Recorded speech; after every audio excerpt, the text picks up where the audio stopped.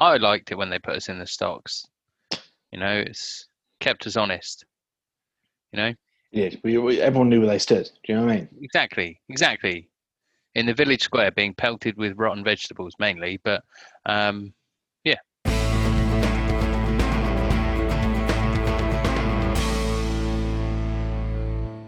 Hello, welcome to the Omcast. My name is Dom. As one half of the Omcast, I'm joined by Tom. Say hello, Tom. Mm.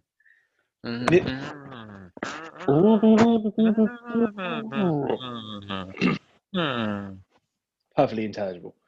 In this episode, we're talking about the latest film from Christopher Nolan, Tenet, starring John David Washington, Robert Pattinson, and Elizabeth Debicki, and Yeah, Kenneth Branagh. Kenny Branagh, Kenny Brands. Aaron Taylor Johnson for some reason. Yep, he pops up, doesn't he? He pops up. He was Anyway, right. So this is it. Tenet. Yes. Tenet. Tenet. I can't say it. Anyway, Tenet. so we've been building up to this. We did our big rewatch of all the Christopher Nolan movies, and if you've listened to that episode that we just put out, thank you very much. Yep. Now this is the new one. So this has been building up. This has got a lot of anticipation behind it because not only is it a new film from Nolan, it's also the first big release coming off a massive long stint of nothing being out. So it's got so much pressure on it, and there's so much being like, yeah. And so this is it. So we went to go and see it last night. We went to an IMAX screening. Mm-hmm. And then since then, you've gone back and seen it again this morning, haven't you? I have. Right. I went back at midday today to watch it again. Yeah. And got a private screening so I could pace and write things on the wall in chalk. Yeah, so did you and shout at myself? Because this film has broken me a bit. It did, didn't it? Like, you were really struggling when we first came out. So now I feel like let's go with you first because you've had 2 viewings. So having seen it twice, where do you stand on it? Sorry, shall I start off with an easier question? Yeah. What's it about? What's the story? Okay, so Tenet is about a man who is recruited into a certain organization to stop the end of the world. Yes. Via some sort of very ambiguous machination from an unexplored villain. And we don't know really how he's going to do this. All that we do know is that there is an effect of time within this. So there gets to a point where time starts to reverse in certain circumstances. Yes, well, not so much time. And it's about how that changes the plot in the way that it all works. Essentially, it's an espionage thriller. Yeah, it's a Bond film. Like when I sort of, it clicked into place for me around the second act when I realised the way it was being structured. And it's basically because Nolan's always been a big fan of the Bond films, particularly like the old school, the sort of 70s. Like he talks about The Spy Who Loved Me as being one of his favourite films ever that like changed his life. Don't know why, because it's not a particularly great one. But just this globe-trotting spy drama that is in the vein of Bond. And this is basically his attempt of doing a version of that, albeit with Nolan, so that the evil plot isn't a giant laser that can blow up the world. It's some technology that allows you to change an object or a person's entropy so that they go backwards through time. Yeah. So that's how it starts. So basically what you get at the very beginning is there are bullets being manufactured that are reverse bullets that shoot back into a gun rather than being shot out of a gun. And they're being used on an operation. That's your first clue. And then he basically then has to go from there to investigate who's making these bullets, what are they for, what's it all about. He finds Kenneth Branagh's character. He's basically a Bond villain. He has to find he has to find his way to like get in with him via his wife, which is very much a Bond thing. He gets invited out onto his yacht and has to sit there and have dinner with him, even though he's the bad guy. And it reminded me so much, particularly that second act of a Bond film, of an old school Bond film. The difference being that the world-ending piece of tech, the Doomsday Machine, at the center of it, like you often get in a Bond film. This one is got a Nolan twist on it, i.e., it's about Also, it's time. less of a MacGuffin in Yeah, this. So like a lot of these sort of spy films tend to be framed around some sort of MacGuffin. So we have GoldenEye as a prime mm, example, which is the satellite that can target things and blow things up. yeah. One of the best ones for And that is Mission Impossible 3, where it's the rabbit's foot, and the whole point of it is you never find out what it is. yeah, And it is like it's the writers themselves in that particular case hanging a lampshade on it and saying it doesn't really matter what this thing is. It's no, just a MacGuffin to move the plot along. yeah, And they don't even bother explaining it. And it's like, right, okay, I see what you're doing. yeah, I see where we're at with The this. difference with But this is obviously, like you say, it's more integral to the plot of it because of the nature of what this thing is. And it's something that, like you say, can turn people back round and have them live things out in the opposite direction. yeah, I mean, obviously, like spoilers, Yeah. because that's not really explored too early on. But yeah, I think to be honest, if we Yeah. now we've done the plot. How did you enjoy the film? I kind of loved it. Really? Like, I kind of loved it. There are definitely issues with it, and I definitely do not. And I don't. I need to go back and see it again, definitely. Yeah. But what I can tell from the first viewing already is it is not up there with Nolan's best. Nope. No, definitely not. I can say that definitively because it's no Inception, it's no Prestige, Mm. but as from a sheer like just the what I love is that I love that this film exists. Yeah. Do you know what I mean? I love that someone can make a film like this, and it's something that will be talked about, and people will dissect it and rewatch it, and it pushes the limits of what you can do in terms of stunt work and practical effects and all that kind of stuff, and pushing narrative structure and all that kind of. I love that it exists, and it has a budget of like 250 million to make a Yeah. movie like this. I love that. So again, like I enjoy the fact that this is original cinema. Yes, exactly. This is cinematic. It's big budget with something that's new. Mm. That's what I like about it. Yeah. I'm not going to say that's all I like, because for me this film there is so much to admire about this film. Yeah. But at the same time there are just incomprehensible parts of this film. Yeah, I think that it definitely suffers as previous Nolan films have. Literally, from a technical point of view, it's difficult to understand what people are saying sometimes, and that's not because of what they're saying is difficult to follow. Mm. It's because of literally the sound mixing and the way he's decided to stage the scene. So you Yeah. can't hear what people are saying. So that there are like crucial scenes, like early on in the movie, where they take place on a train track next to a giant, like loud train. So like Hmm. when people are asking questions, you can't hear what they're asking. No.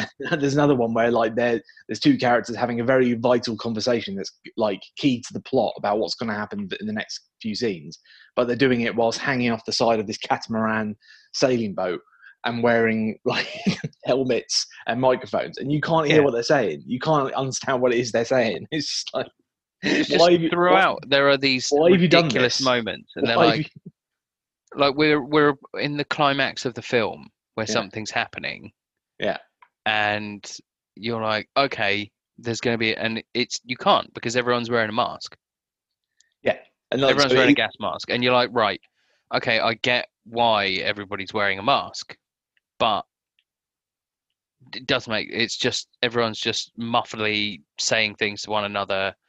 And as much as I love Robert Pattinson, he spends so much of this film just mumbling and looking away whilst he's about to say something.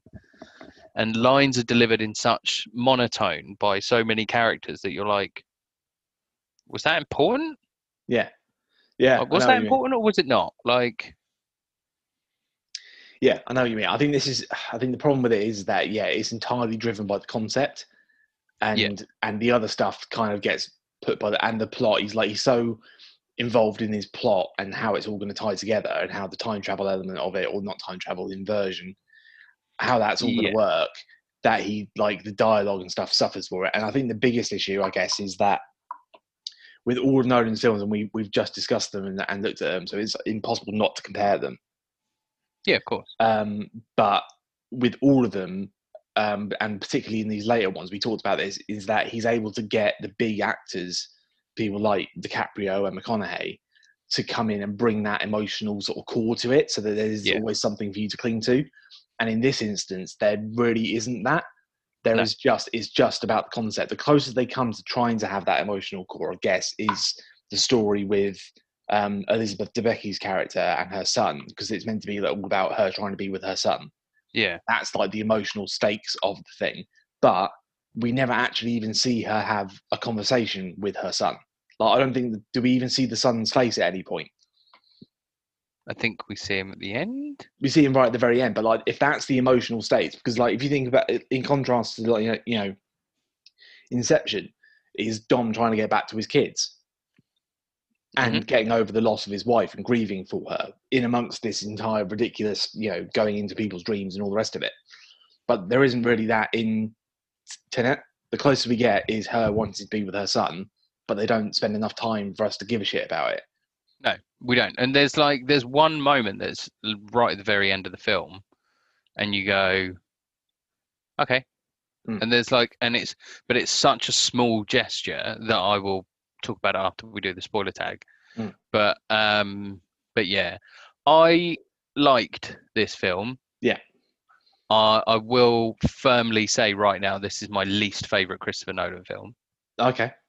I think it's so weighed down with its own pomp that it suffers because of it. I think there's so much spectacle in there, and I feel basically like he's bitten off more than he can swallow. And there's so much in there that's absolutely spectacular. Yeah. And I will say, on repeat viewings, there is stuff in there that makes you go, huh, that's brilliant.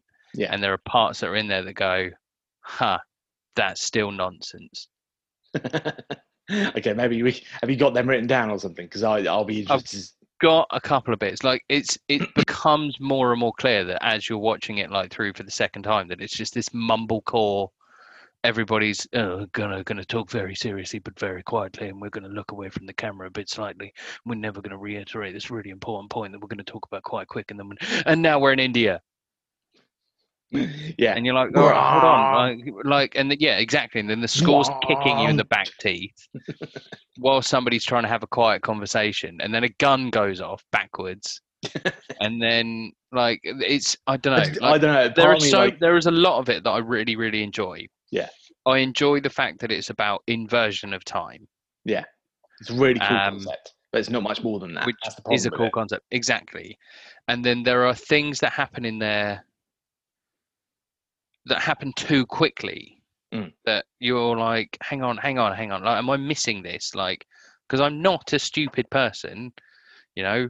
I believe that we speak quite clearly and quite well about films, and we do have an understanding of it. But when you see things that are just bouncing around, I still, after 2 viewings, have questions about certain things that happen in this film. Yeah. Because they don't make it clear. Yeah. And then they have a mumbly passing conversation about it. Yeah. And you just take the time. Like, you've done it in Inception. Like, one of the things that people say about Inception is that, like, as we were saying, like, every time they go through, they explain everything. The same with Interstellar. Yeah. They go through and they talk you through it, and they talk it through, and they explain it in a clear and coherent way. Whereas with this, it feels like a half-baked idea that they're just running past you really quickly so you don't ask questions. And then when you do ask, when you're about to get to a point when you're asking a question, a plane flies into it, gets driven into the side of a building. Yeah. And you're like, oh, okay, right. No, so now I'm onto this bit. Like, you never have time to really process anything that's happening, because you're either being yelled at with an oppressive score, which is a fantastic score, by the way. I would say is probably one of my favorite scores. It's not done by Hans Zimmer this time. It's done by Ludwig Göransson, who worked on Black Panther and has worked on like a number of really big, high-profile projects. Yeah, the Um, Mandalorian. well, exactly, yeah, Mandalorian, for example, a fantastic composer, and channels his sort of inner Zemo here Mm. to sort of work to a certain scale. But yeah, like, and there are parts that are raised early on, like there's a character that says something in the end of the first act, and you're like, okay, didn't notice that yesterday. And you start to think that this is going to be a little bit more prestige and that it's going to get better with second viewings, Mm. but it doesn't necessarily. Okay, that's interesting. I think you notice more, I but don't you know if you. I don't know also, if you've watched it too quickly after the first viewing. no, I wouldn't say so. Like there are points, like there's a specific point that I want to raise. That when we start talking about, obviously, we are talking about like inversion here, right? Yeah. And it's not a spoiler because that's what happens. And I don't think it's a spoiler to say at some point in the film, people start to become inverted. Yeah, there are instances whereby there are scenes that you revisit. I think Yeah, that's a fair. We won't say what scenes they are. I don't even. For this time. Yeah, But you see a scene more than one time. well, you see things from like different perspectives, Yeah, but at the same time, like again, that's like pulling the curtain back slightly, and you're like, oh, this is me seeing it from Freddy's perspective rather than Danton's perspective, and this is me yeah. seeing it from this perspective rather than this Which perspective. is that whole But subjectivity thing, it's which has so always caught been up. Nolan's MO, really. Yeah, but one thing that bogs me down, that it just feels so bogged down with its cleverness. Yeah, yeah. It feels it. I It feel like just you felt like that pissed you off, basically, didn't it? and it yeah because it pulled me out of the film. Like it just made me like I get it. Like I'm a big fan of your work, but like, and I get that maybe you made this excruciatingly complicated film, but also part of it. There's a line which is much reported where they say, "Don't try and understand it, just feel." Yeah. No, no, fuck off. Don't Okay. fucking talk to me like that. Like that's See, fucking ridiculous. Come on, no, like right. My understanding, my thing with that, and because I had this debate last night. I try not to think of it too much. Like everyone's read into that, and like almost everything you see about it, like I say, it's been much talked about. Everyone's going like, "Oh, mhm. that's Nolan talking to us, the audience." I'm like, I don't really even necessarily think it is. I think if No, you just in the context of the scene, the guy she's talking to, i.e., John David Washington's character, who doesn't even get a name, by the way, he's called the protagonist, which is yeah, brilliant. Um, he's basically he's an operative. He's an agent. And it's like for him to do his job, it doesn't matter if he understands the science of it. All he needs to do is be able to operate like that. Are you going to be able to be an inverted person? Are you going to be able to use these inverted rounds? So in that context, for her to say, "Don't try to understand it, just feel it," so that you know yeah. how this feels, it makes perfect sense. People are Because taking that.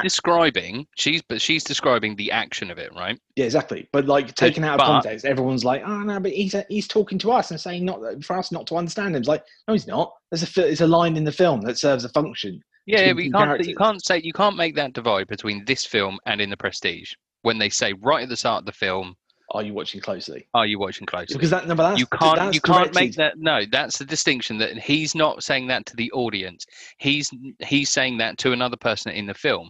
It's not done in a voiceover. It's done in the same narrative structure that it's done in the Prestige. So people are going to take it in that way. Well, damn, That's what I've, that's she doesn't say it in a voiceover, does she? no, and but that's what I'm saying is it's like, but in the Prestige it's not done in voiceover. It's done, the audio is from a scene, but you're seeing something different. It's not a voiceover, as in it's not a voice of God being like, now be prepared everybody, this is going to be magic and you're going to be Yeah, I guess so. magic show. But that's what I mean, is there is a big distinction between dividing this film from saying that and the Prestige from saying that. Yeah, okay. Because but at the same time, like, I get it because it makes more sense to the character when she's like, don't overthink it. Just go with your instinct about, Yeah, you're not catching it. yeah, You're dropping it, yeah, but in reverse. yeah. You can't pick something up if it hasn't been dropped in the first instance because yeah, Exactly. exactly. But yeah. And that's what I Like, mean. Like that's I what I enjoyed about it, because you're like, right, you're contextualizing that in a softer way, and you're making it a little bit more clear to somebody that's like myself, for example, is like a textbook overthinker. I think about every single movement or every single thing that I need to do to get a task done. Whereas if I just get on with it, it'll be a lot smoother and a lot more efficient, and I'll just go with it, which works in this instance. But that line, if it is intended in that way, is just like, no, fuck off. like I'm not just gonna sit here and expect you to be like, oh, it's all right, Christopher. I know that you understand it because you're the most intelligent man in the room. But that's what I mean. Is it feels a bit smug. okay, all right. Well, I think that's my problem with it. yeah. That's like you're projecting that onto it, or that's your own. I don't know. I don't know what to say about that. I didn't feel that But way. no, yeah, no, of course not. And that's the thing. Like these are, as we keep saying about all these things, like we are going to feel differently about different things, and like we are going to be subjective on the way we look at different things. Yeah. But I don't know. I don't feel like personally attacked or anything like that. It sounds I like you do. just feel no, of course I don't. I just feel like I say, it's bitten off more than it can chew, and it feels like do you know what? It feels like Christopher Nolan making it's sort of bought into his own hype a little bit. Yeah, I think that what's interesting is that I looked into it afterwards, and it's interesting that Jonathan didn't have a credit on this. Yeah, And I feel like it should have done. I feel like he should have gone to his brother and said, "Can you have a pass of this?" yeah, Because it particularly, like as we talked about last week with Interstellar, like his grounding in the science elements of it, yeah, he might have been able to do a better job of explaining it. Not that they don't really, they do explain it fairly well, and I feel like I understand the concept behind it well enough to be able to follow what's happening, and what's happening is these amazing action sequences. And I think that's the one thing that I'd say that it has and could potentially be one of the best of in terms of Nolan is action sequences. That's where that's where it sits in the pantheon, if you like, in all his movies. Is that these have the most ambitious, like sort of mind-bending, amazing-looking action sequences because it is pure stunt work, but they've got this whole inversion element going on. So you have a car chase happening both in the right direction and in reverse at the same time. You see it happen twice, and yeah, I love all that stuff. That's great, and that's me is like that's the value of this particular Nolan film as it sits in the wider, in his wider body of work, if you like. yeah.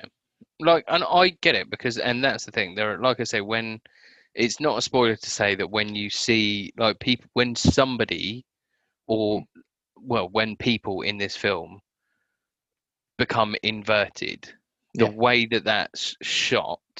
yeah, If you go back, like this is something that I noticed more on my second viewing, but when you go back and you realize that what they're doing yeah. is they're acting in reverse, Mm, they're doing all these movements backwards, but then they've reversed the footage. yeah, So they're so like they are. I don't know whether they're saying it or more mouthing the words backwards, and there are lines that are being done backwards, but then they've obviously gone in and ADR'd it, so it sounds comprehensible and not like something out of Twin Peaks. But yeah, it's fucking spectacular. Like technically, this yeah. film's a fucking marvel. That's what I mean. Yeah, and that's where it's like if I've got to like compare an action sequence from, the final action sequence in Inception, for instance, compared to the final action sequence in Tenet. Tenet's better, Mm. but only on that. Only on a technical Only merit. on a technical spectacular point of view. The difference with Inception is that you're more bought into the characters and what's at stake. Yeah, because it's Um, been because it's been layered in comprehensively more. But explained, and from it's a like, from a pure visual point of view, if you're comparing the fight sequence or the action sequence in the snowy hotel at the end of Inception to the giant battle that happens at the end of Tenet wins. yeah. Um, I don't know if it's just the scale of it. I well, think just like the yeah. the stunts, the sort of like, if I'm thinking about it from a purely like almost like a John Wick point of view, like it's just a giant spectacle of an action sequence, and this is Yeah, Nolan's twist on that, because Nolan does weird shit with time. And so what that means is you're going to see that building blow up, but you're also going to see that building blow up in reverse. And it's like, yeah, I love it. yeah. It gave me that grin on my face just to see this sort of spectacular, ridiculous cinema thing that is just like, I can't That's believe this. also part of the issue that I've got here. Yeah, Is there is a section, there is that's you talking about a building blowing up. There's yeah, a specific point when they blow up a building, yeah, and then it goes into the inverted section where it's reformed, yeah, and then it blows up in a different way, yeah, right? yeah, Doesn't make sense for the timeline then. Like, so you've blown up a building, but then you've blown it up in a different way in the same timeline. There are things that happen in three different ways in this film, and that's what's like another thing that's frustrating me, because you're like, okay, I get it, and then but then you do something like that, and you're like, right, I've blown up this building. This building is already blown up.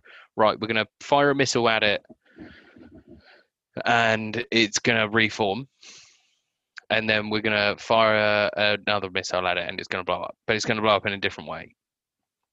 So it's already undermining the same message that it's got as it goes through with certain things, like about the like the way that everything sort of is structured in this sort of pincer movement.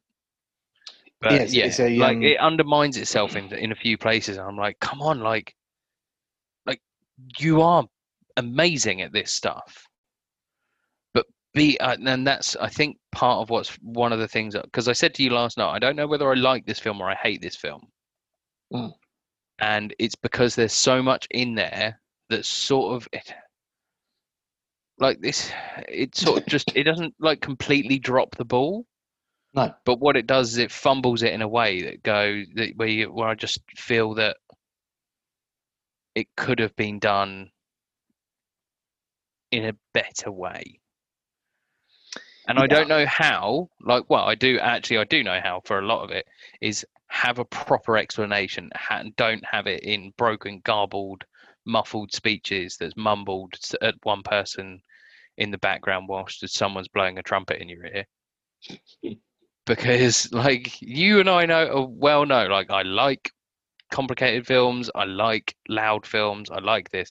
What I don't like is incomprehensible films where stuff's there, but it feels like it's being deliberately hidden a bit, and you're yeah. like, but yeah, there's so much about it that's great. I feel like this is a therapy session. Are you okay?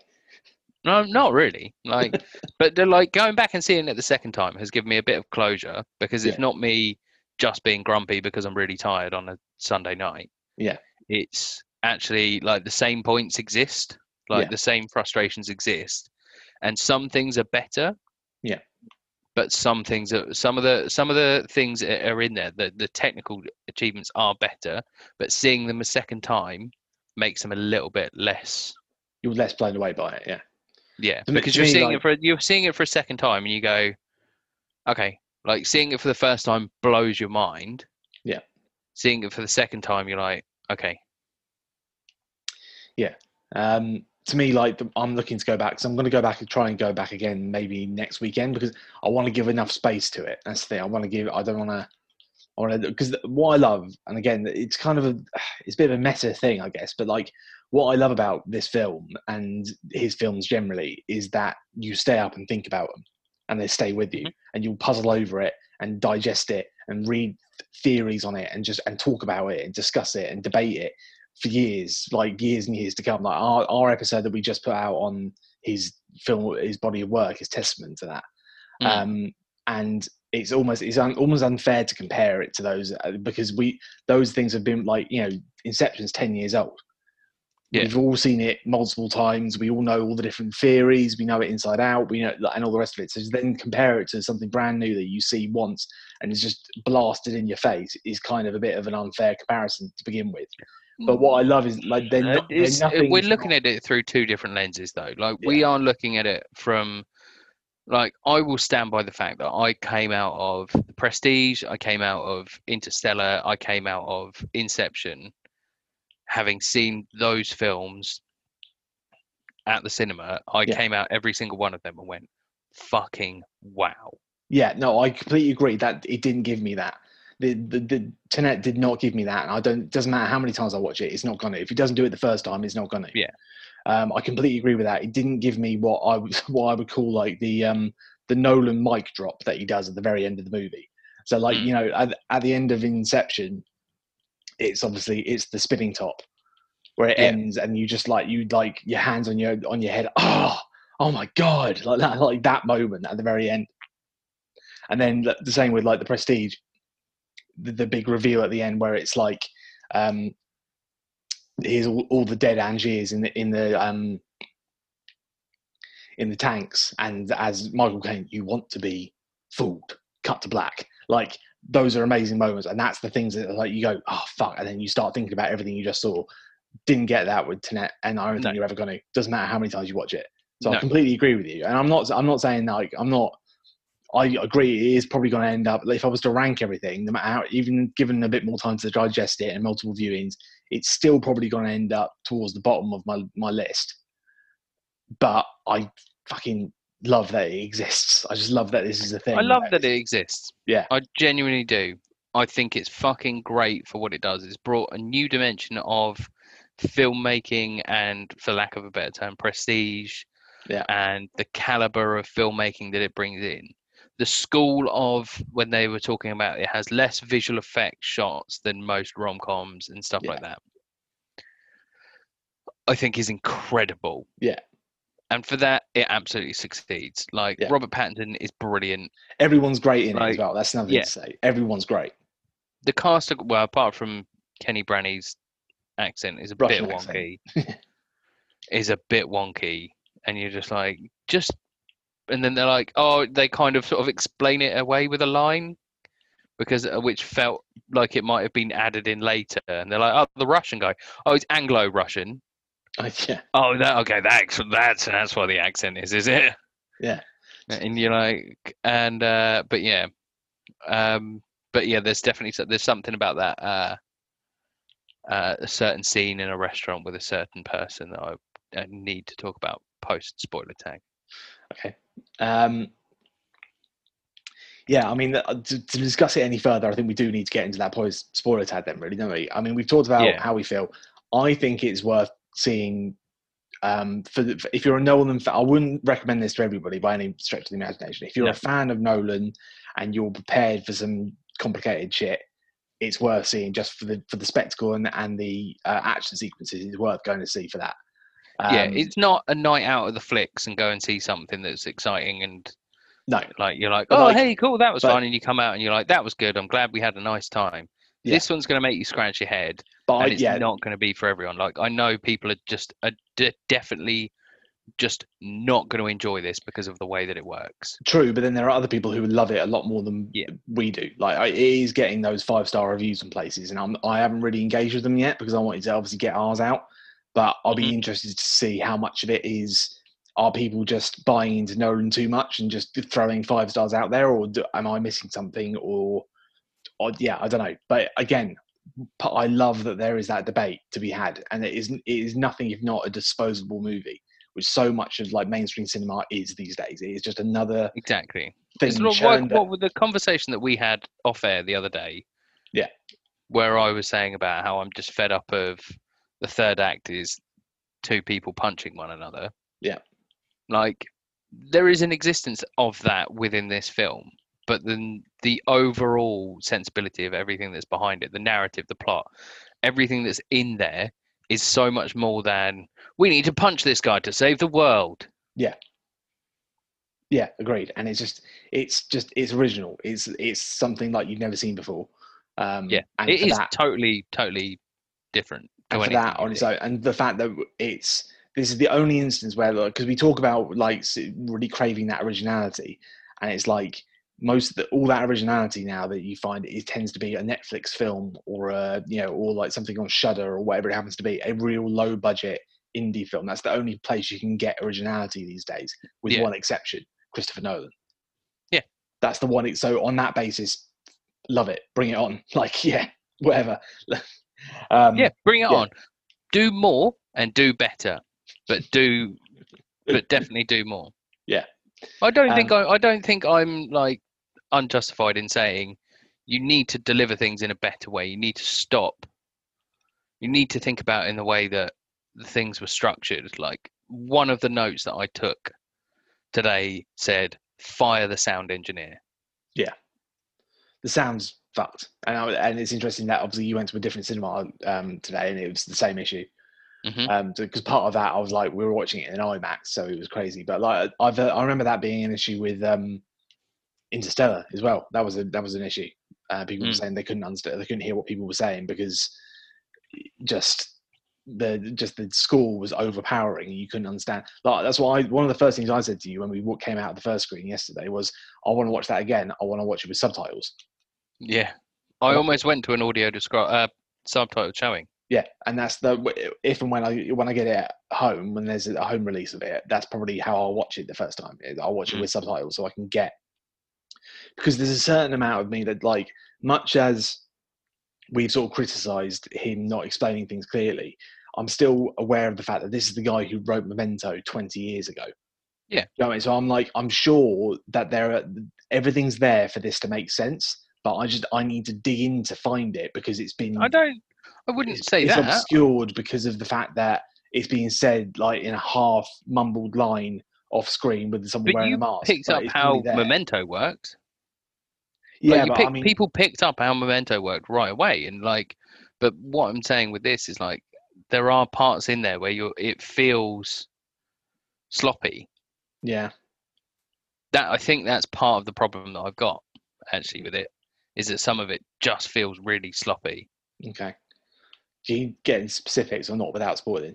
Not really. Well, I mean, it's the same thing. It's like, you are trying to have dialogue with somebody, and there are so many instances where, for lack of a better term, he spent £1 on the word count when he could have spent 10p.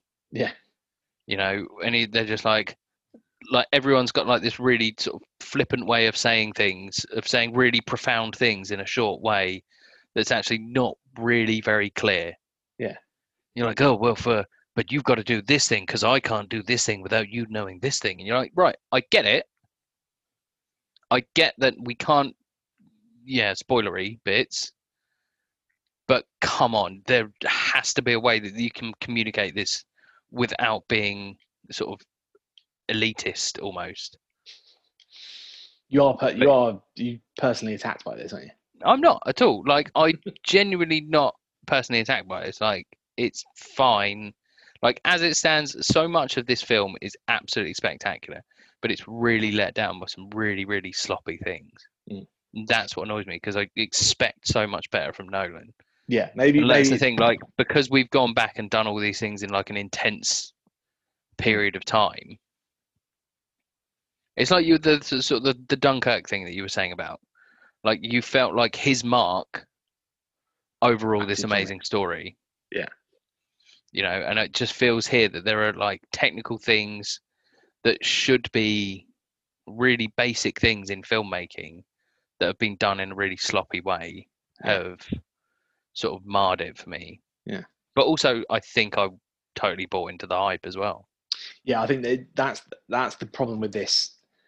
With anyone reviewing this movie, there is so much baggage behind it because of what's going on at the moment. Mm-hmm. Because if this had come out just in amongst the normal summer blockbuster season, that's what this was meant to do, was come out in July or whenever it was originally due to come out. After which we would have seen another Marvel movie. Here's the sequel to Wonder Woman. Here's all that sort of stuff. And then this would have come out, and we would have like, oh, what a breath of fresh air! How original is this? Let's go watch it again. How cool is this? Difference now is we've had this just, this long drought of nothing, and we've built this up.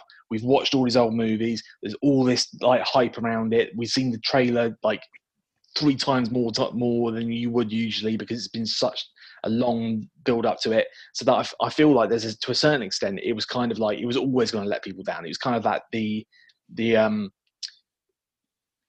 Phantom Menace paradigm. The hype for it could never possibly live up to the amount of pressure that was on it.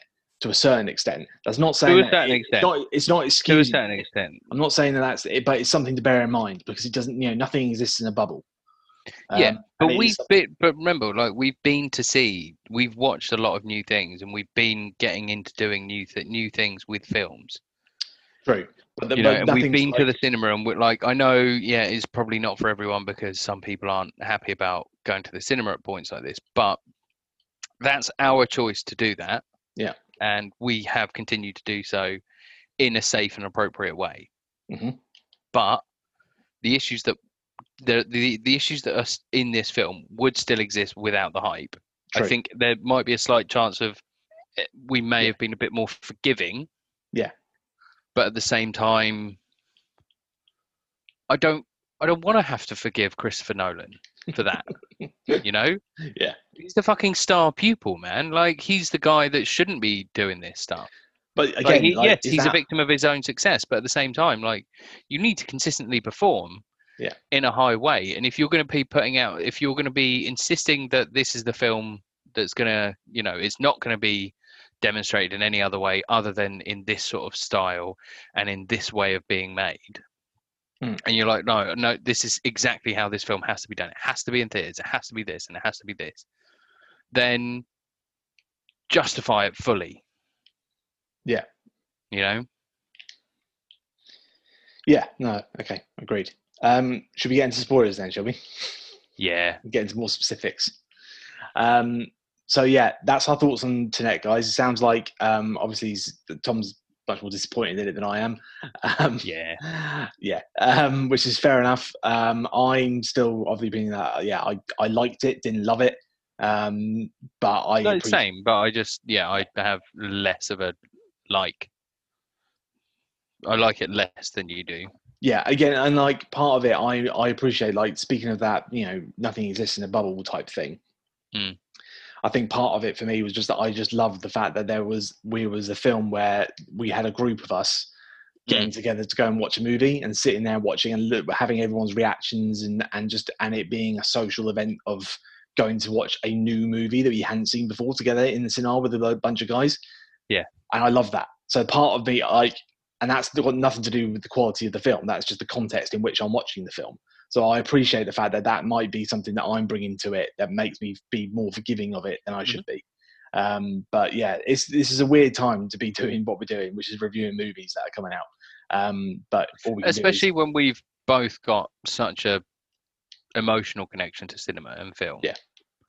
Yeah, but it's our thing. It's what we like to do. And part of me, I was excited to be sat in the cinema with my mates watching a film that we were all excited to see, because that hadn't happened for like over a year almost, it feels. Do you know what I mean? Yeah. So that's part of like, and then as I'm watching it, there's ridiculous. Oh look, their car just went backwards. It's just amazing. Like some of the shit you're seeing happening in front of you it just brought me joy, in a way that makes me more forgiving of the failings of this film. And there are plenty of failings of this film. Like I say, the biggest issue for me is the lack of any sort of emotional anchor for the whole thing. That's my thing that I feel like, more so than any of the dialogue and all the rest of it. I could forgive there being dialogue missed or things being, not given full explanations. I could forgive that if I was just bought in enough to the characters and gave a shit in the same way that I did about Dom in Inception or Borden and Angier in The Prestige. They're the things that that elevate it from being just a concept piece to being a great film. And this didn't have that, and it's never going to. But that's okay. Yeah, and that's part of it. But yeah, as we'll get into spoilers. Anyway, that's our thoughts on Tenet. Go and see it or don't. But it's an interesting one. Let's talk spoilers.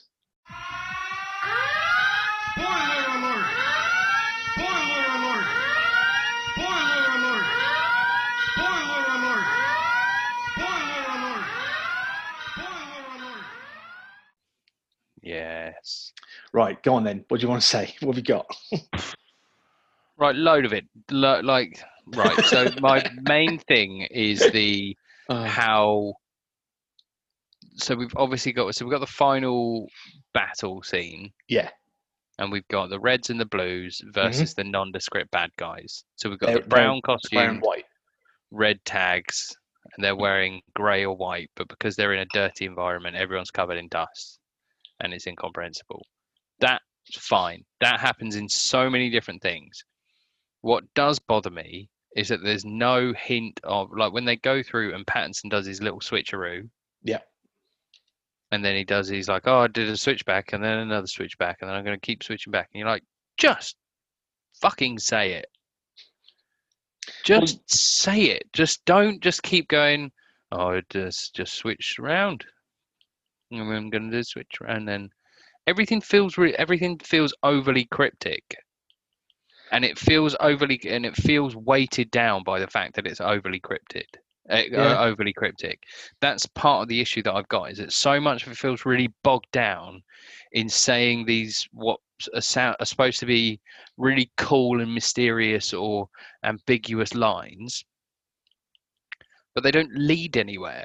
You're like, it's the Joey paradigm when he writes from a thesaurus. Like, the words are all right, but you put them in a certain way and you say them in a certain way, and it doesn't form a cohesive way. And you're Why is like, this signed Baby Kangaroo Tribbiani? yeah, exactly. And it's like, and then they go, oh, and then, but it's all the wanky lines that I hate so much about time travel things. Like, Yeah, I feel like that's I know part of it's an not issue. time travel. That is part of the issue that I've got with it. Yeah, But because I feel like that's what I'd always been. like about this is that this does exist in the same way that Interstellar does. That there is a cyclical point. Yeah, it is a closed loop. Yeah. Um, And but the part that I have the problem with in this is especially like the farewell scene at the end, yeah, and they're like, oh well, what are we doing now? Or we're gonna all each one of us is gonna take a bit, and we're gonna go and do this bit, and then we're gonna kill ourselves at some point. Are you gonna kill yourself? Yeah, when I feel like it. Are you gonna kill me? Yeah. You're not gonna do it right away though. Might do. Ah, what are you gonna do? Ah, I'm gonna give you this now. Oh, what are you gonna do with it? Don't know. But it's a bit mysterious, isn't it? It's just so bogged down, and you're like, just fucking say it. Just fucking say it. yeah. You're so clever with your dialogue. So clever with the way that you do it. But you've gotten so caught up in this weird wanky loop in these certain scenes, Yeah. and you just go, oh well, but my past is your future is my past, and my past is in your Wednesday, and Tuesday might be yesterday. It's like, fuck off, stop. Like, there is a sensible way to have these dialogue points in the film, like, and you're like, oh, we're gonna explain about one of the larger parts of time travel that exists within fiction, the grandfather paradox. Yeah. But what we're not gonna do, we're gonna do it, and I'm gonna be lying down, and I'm gonna be facing the duvet. I'm not really gonna be speaking aloud, but then there's loads of stuff happening in the background, and I'm gonna kind of say it whilst I'm yawning, and you're just not really gonna focus on what I'm doing, and then it just kind of peters out a bit, and then just don't pay attention. Did your head hurt you? Have you got a headache? You got a headache? Yeah, because there are 3 or 4 points in this film where they're like, "Are you getting it yet? Are you getting it? Don't try and understand it. Are you getting it? Have you got a headache yet? Oh, it's tough to take on board, isn't it?" And you're like, yes. Just don't, like, yes, it is complicated. Stop telling us how fucking complicated it is, and just dial it back a bit, because it's excruciating at points when you're just like, ah, just one line of normal dialogue. Be a human. Like, he's not a human. He's made of clocks. Exactly. He's made of clocks and puppet strings. And each of the clocks got a different number on it. But not a normal human number. It's going to be like 36. You're like, what does that mean? And he's like, haha, I'll tell you that in 3 weeks' time, last month. Yeah. Okay.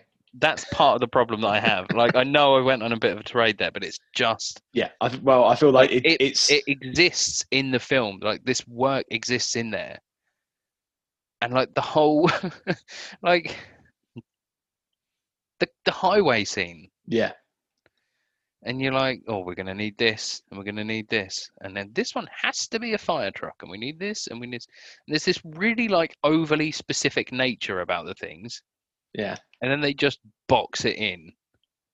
No, well, And you're yeah, like, but then it needs the fire truck because it needs to have a ladder on it so it can get across, right. and it needs to be, and the size of the trucks was dictated by something that would be able to pin it in, I guess. Um, But that's what I mean, is it's like, and then they do that, and then you're like, right, here's the highway chase, and then they go, and then they do the highway chase, mm, and then they get to the point where protagonist becomes inverted, yeah, and then he comes out of that, which I will say is one of the best in my opinion, probably one of the best scenes of the entire film. what's that when he's inverted? When they're talking when he's first inverted, Yeah, because that entire performance is backwards. yeah, Everything that everybody's doing around that, when they take it, they're hanging things up, they're giving things to him, they're putting things down. That's all backwards, yeah, but it's been replayed forwards, yeah, and it's fucking masterful. yeah. I love all that stuff. And it's such Like, a subtle touch, and yeah, that's what I love about Nolan. yeah, But then you get to the end of the film, and he could just have a slight explanation, but it's also like really heavily like really juxtaposed with like really heavy-handed stuff. yeah. And he's like, "Oh, what? You knew about this the whole time? Yeah. Who hired me? You did. Haven't you guessed that yet? Yes, yes, yes, we have. But what you could have done, you could have shown us like an interesting flashback No, or no, or because flash that's forward. the whole idea is that now there's going to be a sequel that is also called Tenet, and there's no way of distinguishing it from the previous one. But it's all going to be from Robert Pattinson's point of view because it's a temporal pincer movement. Temporal pincer movement, Yeah, which is said half a dozen. I think that's the only thing that people need to understand. I really, really love the idea yeah, that this is an organization that was formed in the future that has been informed of in the past, yeah, right? In the same way that Kenny Branny's whole empire has been forged in the future and is just being built in the past in like a post sort of scale. mm. They're like, right, here's all the info. Here's Biff's almanac. yeah, Yeah. yeah, Go and be rich, do all these things because we need you to get to this point. There's a part of me that's like, all this machination was set up by the protagonist because that would allow him to be in the position where he needs to understand where this is all coming from so he can be in control of the algorithm, yeah, right? That's part of what I was like, this is quite clever. That's what I've taken away from it. But that's what I took away from it last night. What I took away from it today was just that I just got more frustrated with the dialogue.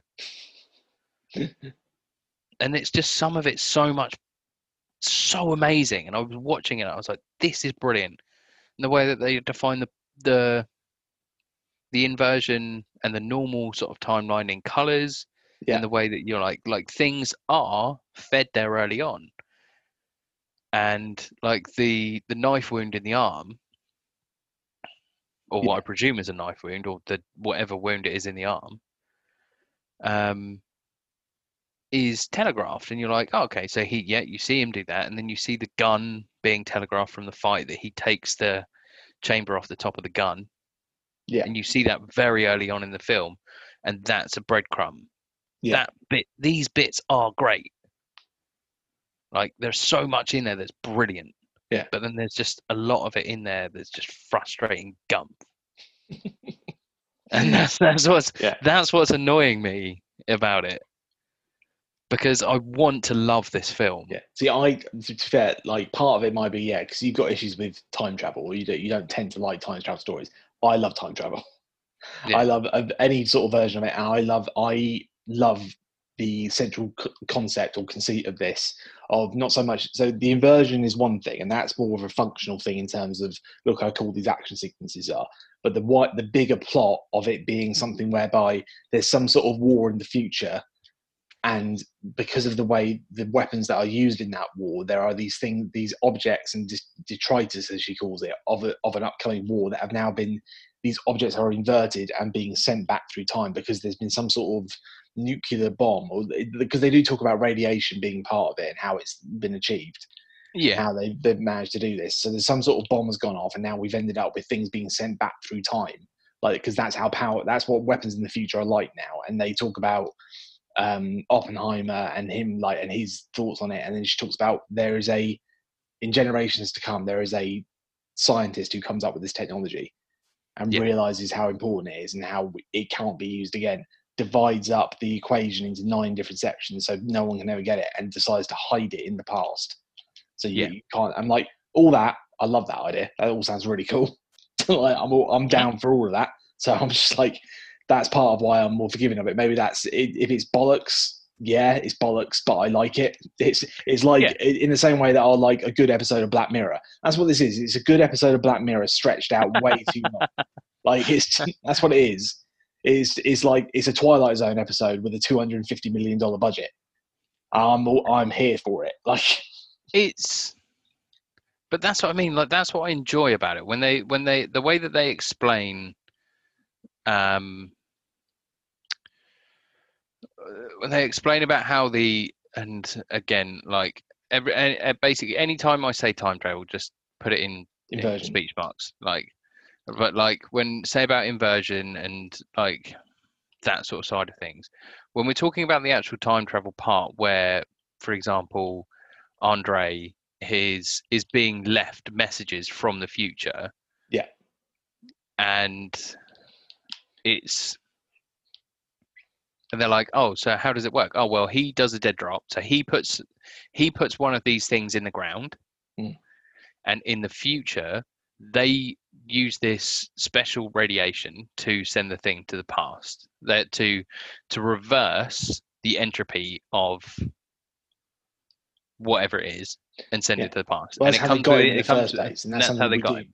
That's what we do get in a flashback sequence. We see that happen for the first time. He's digging up because he's been sent to sort out, or like part of the cleanup crew on a nuclear accident that happened in Russia, in one of these cities that no longer exist, type thing. And in doing that, he finds a box full of gold and instructions from specifically somebody, for him. And that is someone from the future they've inverted that box, which has got the instructions and the gold in it. And that's how they sort of buy into him and tell him what to do. And they can give him foreknowledge of what's about to happen to then allow him to build himself up to be the man that he is by the time we get round to the main plot of the movie. Again, that's a really cool idea. That sounds awesome. Yeah, great. Really, I think it's really good. Like, somebody being guided from the future in a really interesting way. And it's not right. So if you can't do it in a way that, you can't obviously send people back in that same sort of way, because surely physics isn't going to dictate that in an appropriate way, and time doesn't work in that sort of way in this. No, you can't send people back. The questions exist that could you? Yeah, well, I don't know, because there's one major thing that's really bothers me is bothered me the first time, but I was paying less attention the first time. But there's a point when you're like, okay, you have to. There's the explanation that we've got that if you are inverted, you can't breathe normal air. You have to breathe carbon dioxide, it's not as simple as that. They just sort of say that the cells, in a way that because you are following a different sort of entropy now, your body, your physiological system doesn't really change in that way. No. But it's like you have to have a mask now. Yeah. That's how it works. And you're like, okay, right, got it. But then you can be inverted back a series of days and then be reverted again. Yeah, which is what happens. Which is what happens to all of them. Well, yeah, there's the 3 central characters who go back a few days in time to like an action sequence that we saw earlier, And part of the reason they go back there is because that's where they know there's another inversion machine. Yeah.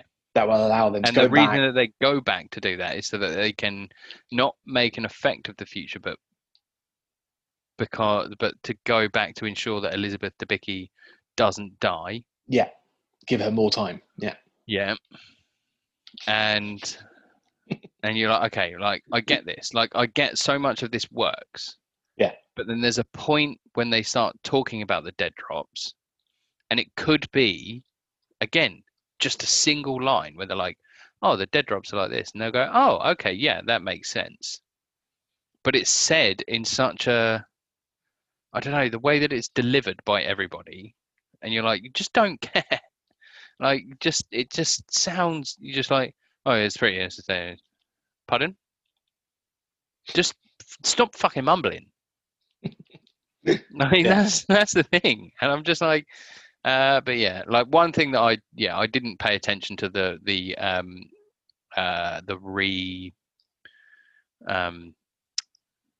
reversion yesterday. So I was like, basically the entire way through the third act, I was like, this is fucking silly. Why hasn't she got a mask on?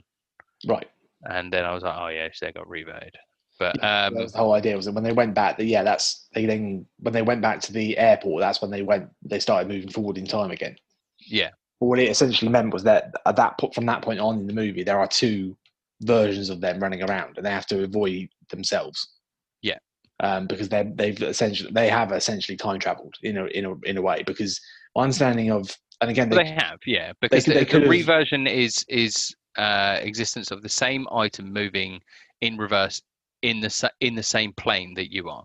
Yeah. So you can't touch it. You can't touch the same cells. Yeah. But yeah. But I wish they should have made another point. Like the fact that they spent a couple of days inverted, I think they could have sort of shown that a bit better, just to make people understand. So like, just the way that time moving backwards in terms of like, you don't wake up in the morning, it continues to get earlier and earlier rather than getting later and later in the day. Like, show that what is a day in the life of a inverted person look like. Like, yeah. do you know what I mean? Like, even though but then there's no time for that because it's a race against time. We've got to save Elizabeth Debicki. Yeah. It's like, but yeah, and I love that, like, there are all these little concepts that get thrown around, and then and questions. Again, it comes back to like some of the stuff that you explored in Interstellar, talking about climate change. Because part of the reason that, like, one of the sort of big twists, I guess, towards the end is that, like, the reason the people in the future are trying to destroy us is because they feel that by destroying us, they can save themselves. It's their last ditch resort because we've completely fucked the world. It's like they believe that if they're able to go back and stop us and wipe us out in a way using this technology and using because the idea is they've created this sort of time bomb with the algorithm that if it goes off and what's his name, Kenneth Branagh has tied it to his life essentially. So if he was to die, then the bomb will go off, and then like all of the world will start working backwards. That's my understanding of it. Well, it's not that everything would. Yeah, it's that at that point the world will become inverted rather than individual items and people. Yeah, it would. That everything would suddenly start turning back on itself in one go, and it would just be the chaos. Same. Yeah. Worse than world war. A Holocaust, the end of the world. Well, it's just everything would stop moving. Everything would stop at once. Yeah. So every cell would stop doing everything that it ever needs to do. Everything that's moving, the entropy of something moving forward would then go backwards and vice versa, which means that there would be a collision course and everything would just cease to exist. Yeah. But which again, it's a big, cool sci-fi concept. But I love that there is that element of it in that conversation where he's justifying himself, and he's like, they've run out of options. All they know how to do is to maybe go back and stop us from fucking the world for them. And it's like, okay. Again, you've glimpsed at an idea there. I wish you'd sort of expanded on that a little bit more, because that's really interesting. Like, and it's like, have they, is this the same people? You could argue this could even be coming from the same universe as Interstellar. It's like we're the people who caused the blight that made them have to then go out into the universe, and they were like, right, well, we've got this reversion technology. let's try and there's some sort of secret organization in the future that's trying to wipe out our past selves to save, just purely to save themselves, because they don't believe in the grandfather paradox. That's the whole thing, that when they're explaining the grandfather paradox, that's how that was one thing I actually quite liked, is that it was sort of explained that it's an irrational thing, and it's just, he says, oh, and people believe, and he was like, why do people believe that? And he was like, doesn't matter, they do. Well, that is people. It's the fact that they don't believe in the grandfather paradox, isn't it? And that's why they're able to do what they're doing. Yeah. So that they don't believe in the grandfather paradox, therefore they're going to be able to go back and kill their previous generations to save their own generations. And that's not. They don't think that will create a paradox and therefore kill them. And it's like, well, how can they believe that? Because it doesn't matter why they believe it. What matters is they do, and they're trying to kill us. So we've got to try and stop them. And it's like, yeah, cool. I'm down. That makes sense. Yeah, and it's like, yeah, like the way that they sort of layer in the bit with like why Andre, or Kenneth Branagh's character Andre, has been chosen. They're like, just because he was an arms dealer, or like, and it was like right place at the right time. He was in the right place at the right time. Like that's where he was. He was cleaning up this nuclear waste, and then he basically was manipulated into becoming an arms dealer so that he could get access to all these nuclear materials, which is conveniently, well, not conveniently, again, it makes sense. Like, so much of this does make sense. Yeah. But the problem is it's just explained in like really flippant ways or really mumbly ways. And like, yeah, like I just want to love this film. Yeah, I know. I can tell. It's okay. Because it's the sort of like time travel film that I would love. Like Predestination is another film that I really love. Yeah. That's all about time travel. It's essentially about a time cop.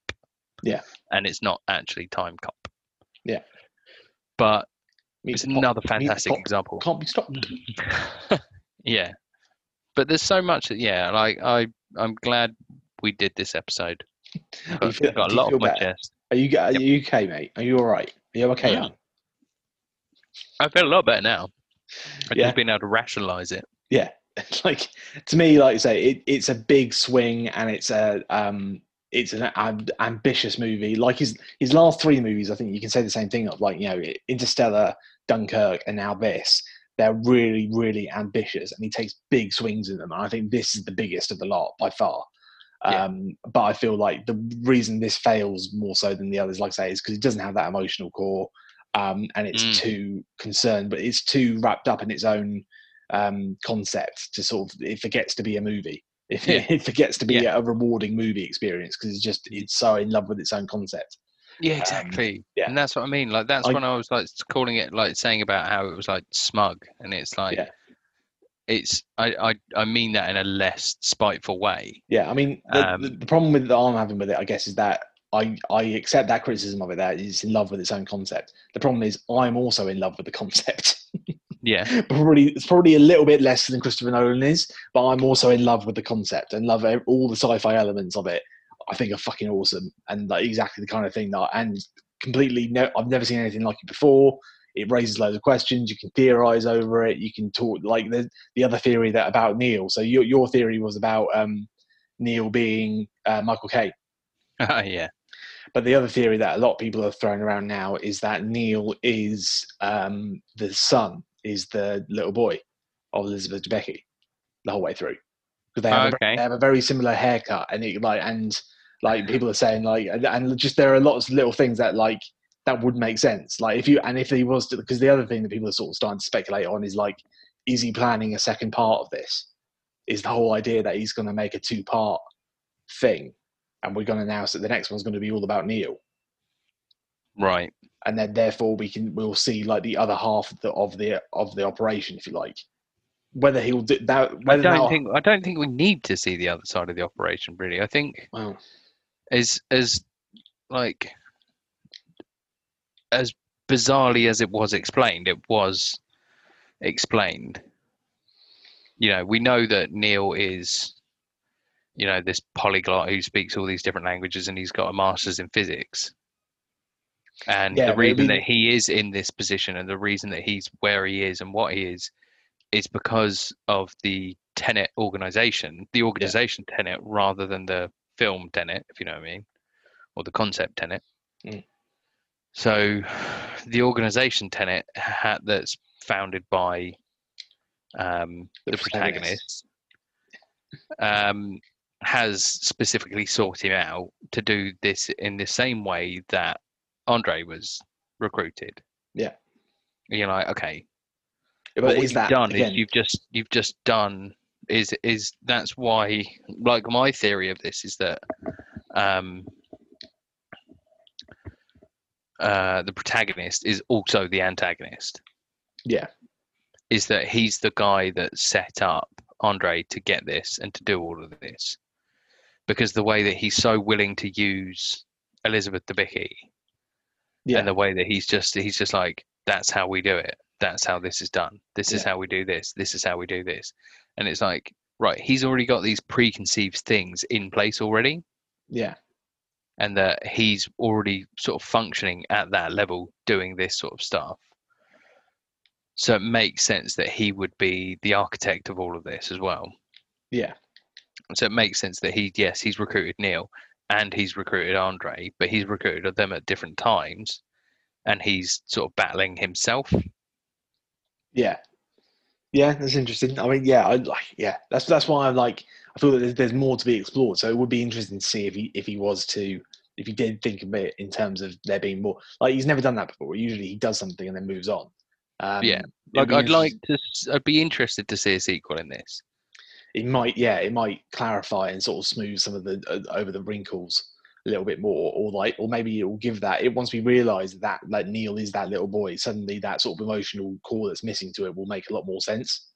And Mm, we'll go, right, we understand now that in that first movie, the reason why everything was so important for everything to happen the way it is isn't because of the whole end of the world thing. Because the other thing, I guess, is that they kind of, it's crazy in that the scene with Michael Caine talks about there was an explosion 2 weeks ago that's at exactly this, what I was going to say. yeah, and that's the end of the movie he's talking about because we Yeah, haven't got there yet. and he's like, oh yeah, 2 weeks ago we detected this thing in Siberia. And you're like, Yeah, huh, that is clever. that is cool, right? Like Yeah, now that you realise it and it's gone full circle, it's like we know that this happens, but I can't tell you. Like, it's yeah, again, it's a fixed time loop. It's like, well, I've just explained to you what the end of the movie is, but the end of the movie hasn't happened yet. It's in 2 weeks' time. It's like yeah, no, but it's two also, weeks ago. but yeah, and it's like It's wicked. I I love don't know, yeah, it. it is good. Like, that bit is good, but at the same time, like, it is, having seen that thing a second time, Yeah, it's very, like, powdered. Like, it's not as sort of explicit as I think you might remember it, if you know what I mean. yeah. Like, No, well, seeing no, it like, twice, it's and not like like I did. he's like, oh, we detected an explosion in Siberia 2 weeks ago, and Yeah, at no point do they ever talk about like Siberia being the place, or that there's going to be a big explosion, or this could be this, or this could be this, and until you watch it a second time.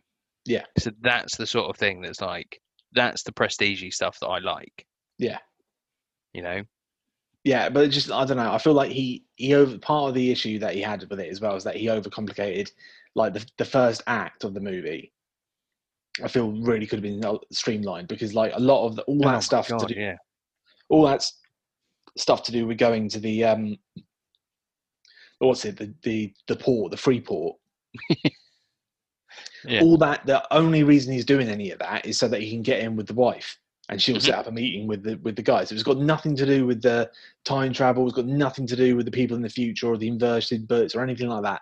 But it takes up a good 20 minutes and it's a spectacular sequence and it yeah, looks amazing and all the rest of it. But in terms of from a narrative structure point of view, it's like this is a very big diversion you're going on, like just to get this one thing done. Like, exactly. and it's like you might have been able to streamline that a little bit better. But then I guess it becomes important later on because of the fact we know that's where there's an inversion machine. So there's that, I guess. But I don't know. I feel like there would have been a smoother, quicker way to do that, Yeah, and it would have allowed you more time to maybe do build some characters that we give a shit about. yeah, have some emotionality in there. Like, just have someone have an emotion. Fucking robots. Yeah, like because like anytime anybody laughs, it's just like a snide. No, You're no, like, oh, this there's no time that's for not laughing. humor. There's no time for laughing. Like, We're going to die. you don't understand the grandfather paradox. Stop mumbling. Like, uh, but yeah, I don't get me anyway, wrong. I do like the film, but I just there's a lot of it there that's just. really wouldn't know it if you were to listen back to this episode. There's no way that anyone could come away with the I opinion that don't you think like the anyone film. else could pick up on it. But No, yeah, no, no one could possibly argue that you like the film based on everything you've said over the I last do hour or so. like it. Do you though? Yeah, I'm probably not going to watch it for a very long time. Yeah, because it's okay if you don't. Like, you don't No, it's have to fine. like Nolan movies. No, Yeah, like, no, I know. But no, you know me. I don't give a fuck. yeah, But at the same time, it's one of those things where I'm just like, I do like it, yeah, but the reason that I'm so frustrated by it is because I feel it deserves better. yeah, true. Yeah, and again, like I say, it's that I think we've both kind of brought in our the baggage of this year, I guess, into our Hmm. analysis of it. So like view, like, and for well, both of us, it was built up for ages, and we really wanted this to be amazing. And I like just loved the experience of going to the cinema and just appreciated what was in front of me. I didn't really mind what it was to a certain extent. Yeah, To a certain extent, like if it had been a complete dog shit, like I would have obviously picked up on it. Um, so that I brought that in with me, whereas you, I feel like you really wanted it to be, you had all these really high expectations that were compounded by the fact that we've been waiting for, however, 8 months to see something new yeah, in cinema. So it'll be interesting to maybe revisit it, come back to it in a year, in a year's time or whatever, and it'll be interesting to see it, like, not just us, but from a wider perspective as well, watching all the reviews and stuff that are coming in. Are there reviews out there that are more forgiving to it, and the 5-star reviews are coming out because there are movie reviewers who've been sat not being able to review anything for fucking months and months on end. So maybe like Total Film are just, oh thank God I'm employed again. Like, you know what I mean? exactly. So they'll give 5 stars to whatever they watch. And equally are there people who are just, oh thank God there's a movie out, and they go and see this and like, fucking hell, that made no sense. 1 star. Shit. Like, do you know what I mean? Like Mm. there's so much baggage that is almost Well, impossible to there are separate it. 2 reviews on the Guardian website. Yeah, one's a 1 star, one's a 5 star, I bet. Yeah, Yeah. That's just typical Guardian. That's just what they do, isn't it? yeah, But yeah, like I say, it's an interesting time for this particular movie to come out. But yeah, but I love what it is, even if some of it doesn't quite work. yeah, and that's like having seen it twice. Yeah, I really, really don't need to see it for quite a while. yeah, And I think maybe when I go back to it, I may be more forgiving with it. But at the same time, I don't know. Like, it might just be the weakest Nolan film that I've seen, and yeah, that's fine as well because there are plenty of others that are spectacular. Like we're saying, we've still got, like we always say about these other things, like with the sequels, prequels, remakes, and reboots. The other thing is still there to enjoy. yeah.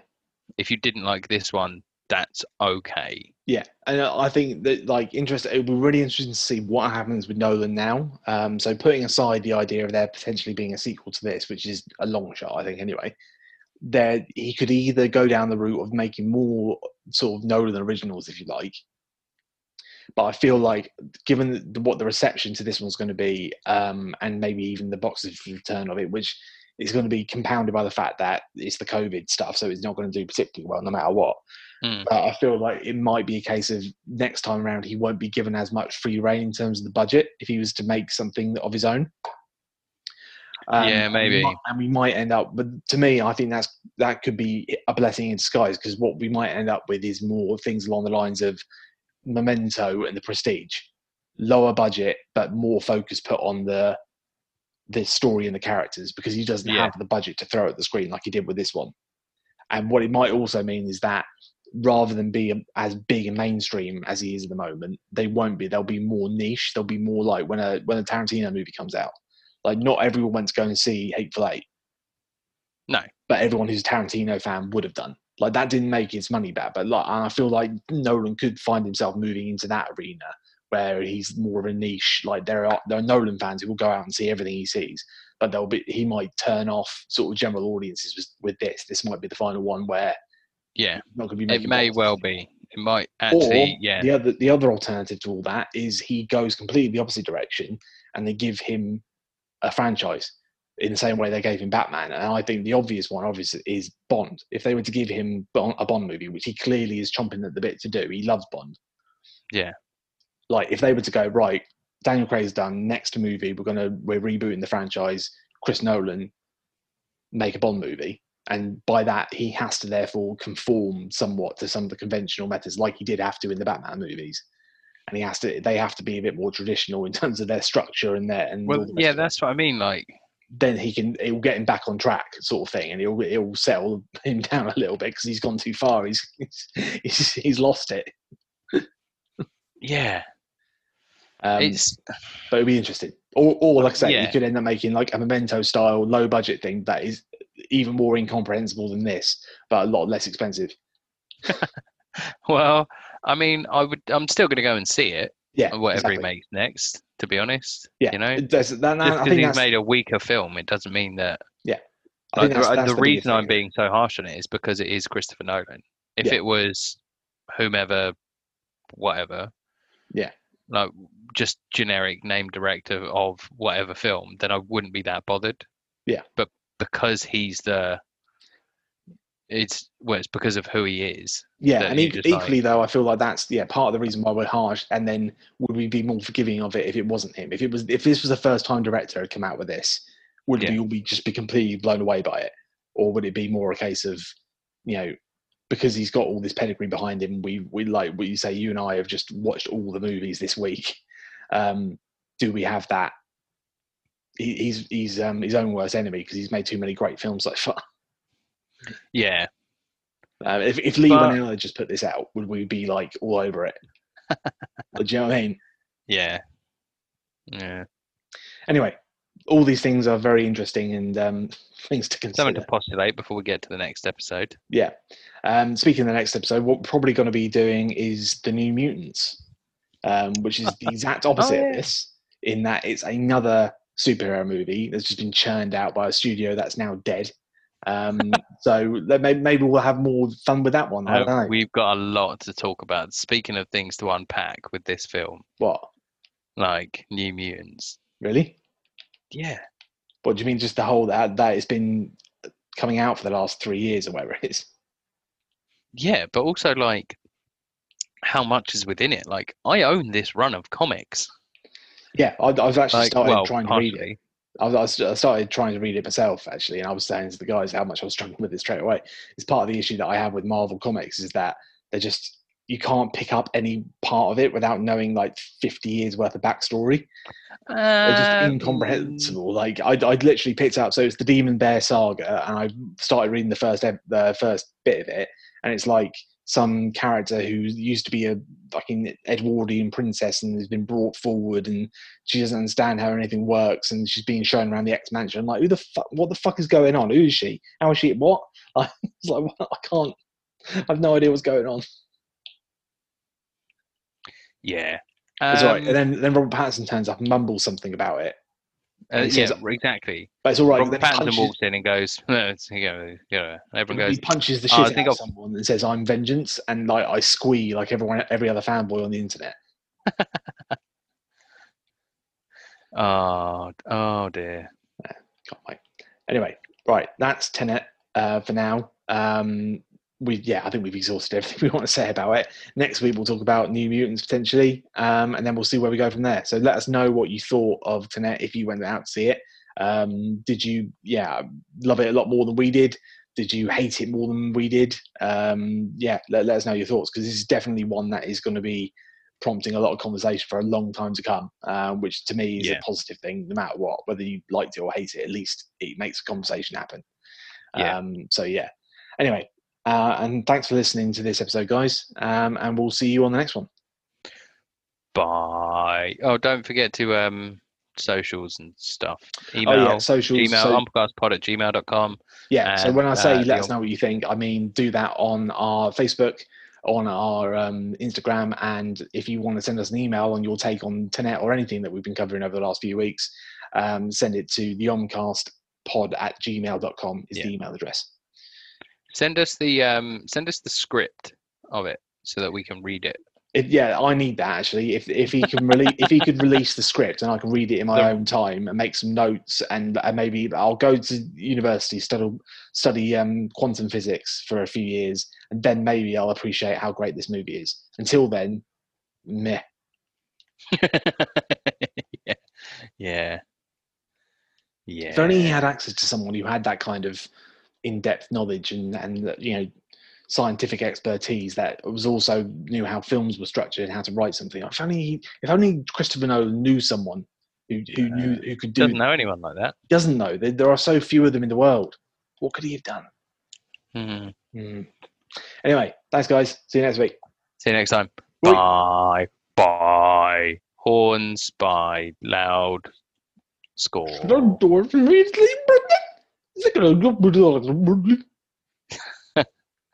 I was gonna try and think of something to say backwards, but I don't know. Palindrome. Here's a thing to really pickle your noodle. Was the last thing that we have on the on the podcast episode. You know what's really going to bend your noodle is, would you still have broken it if I hadn't said anything? Exactly. But do you know what's really going to pickle your noodle even more? What? Why isn't palindrome a palindrome? My God.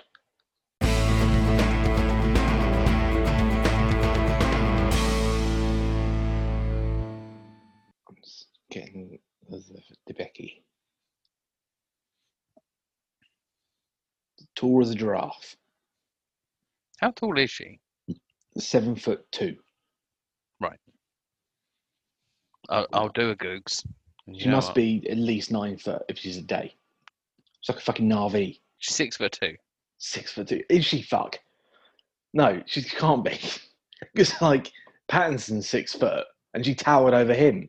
Like, yeah, but she was wearing 5-inch heels. Why would you do that? I don't know. Fucking insane.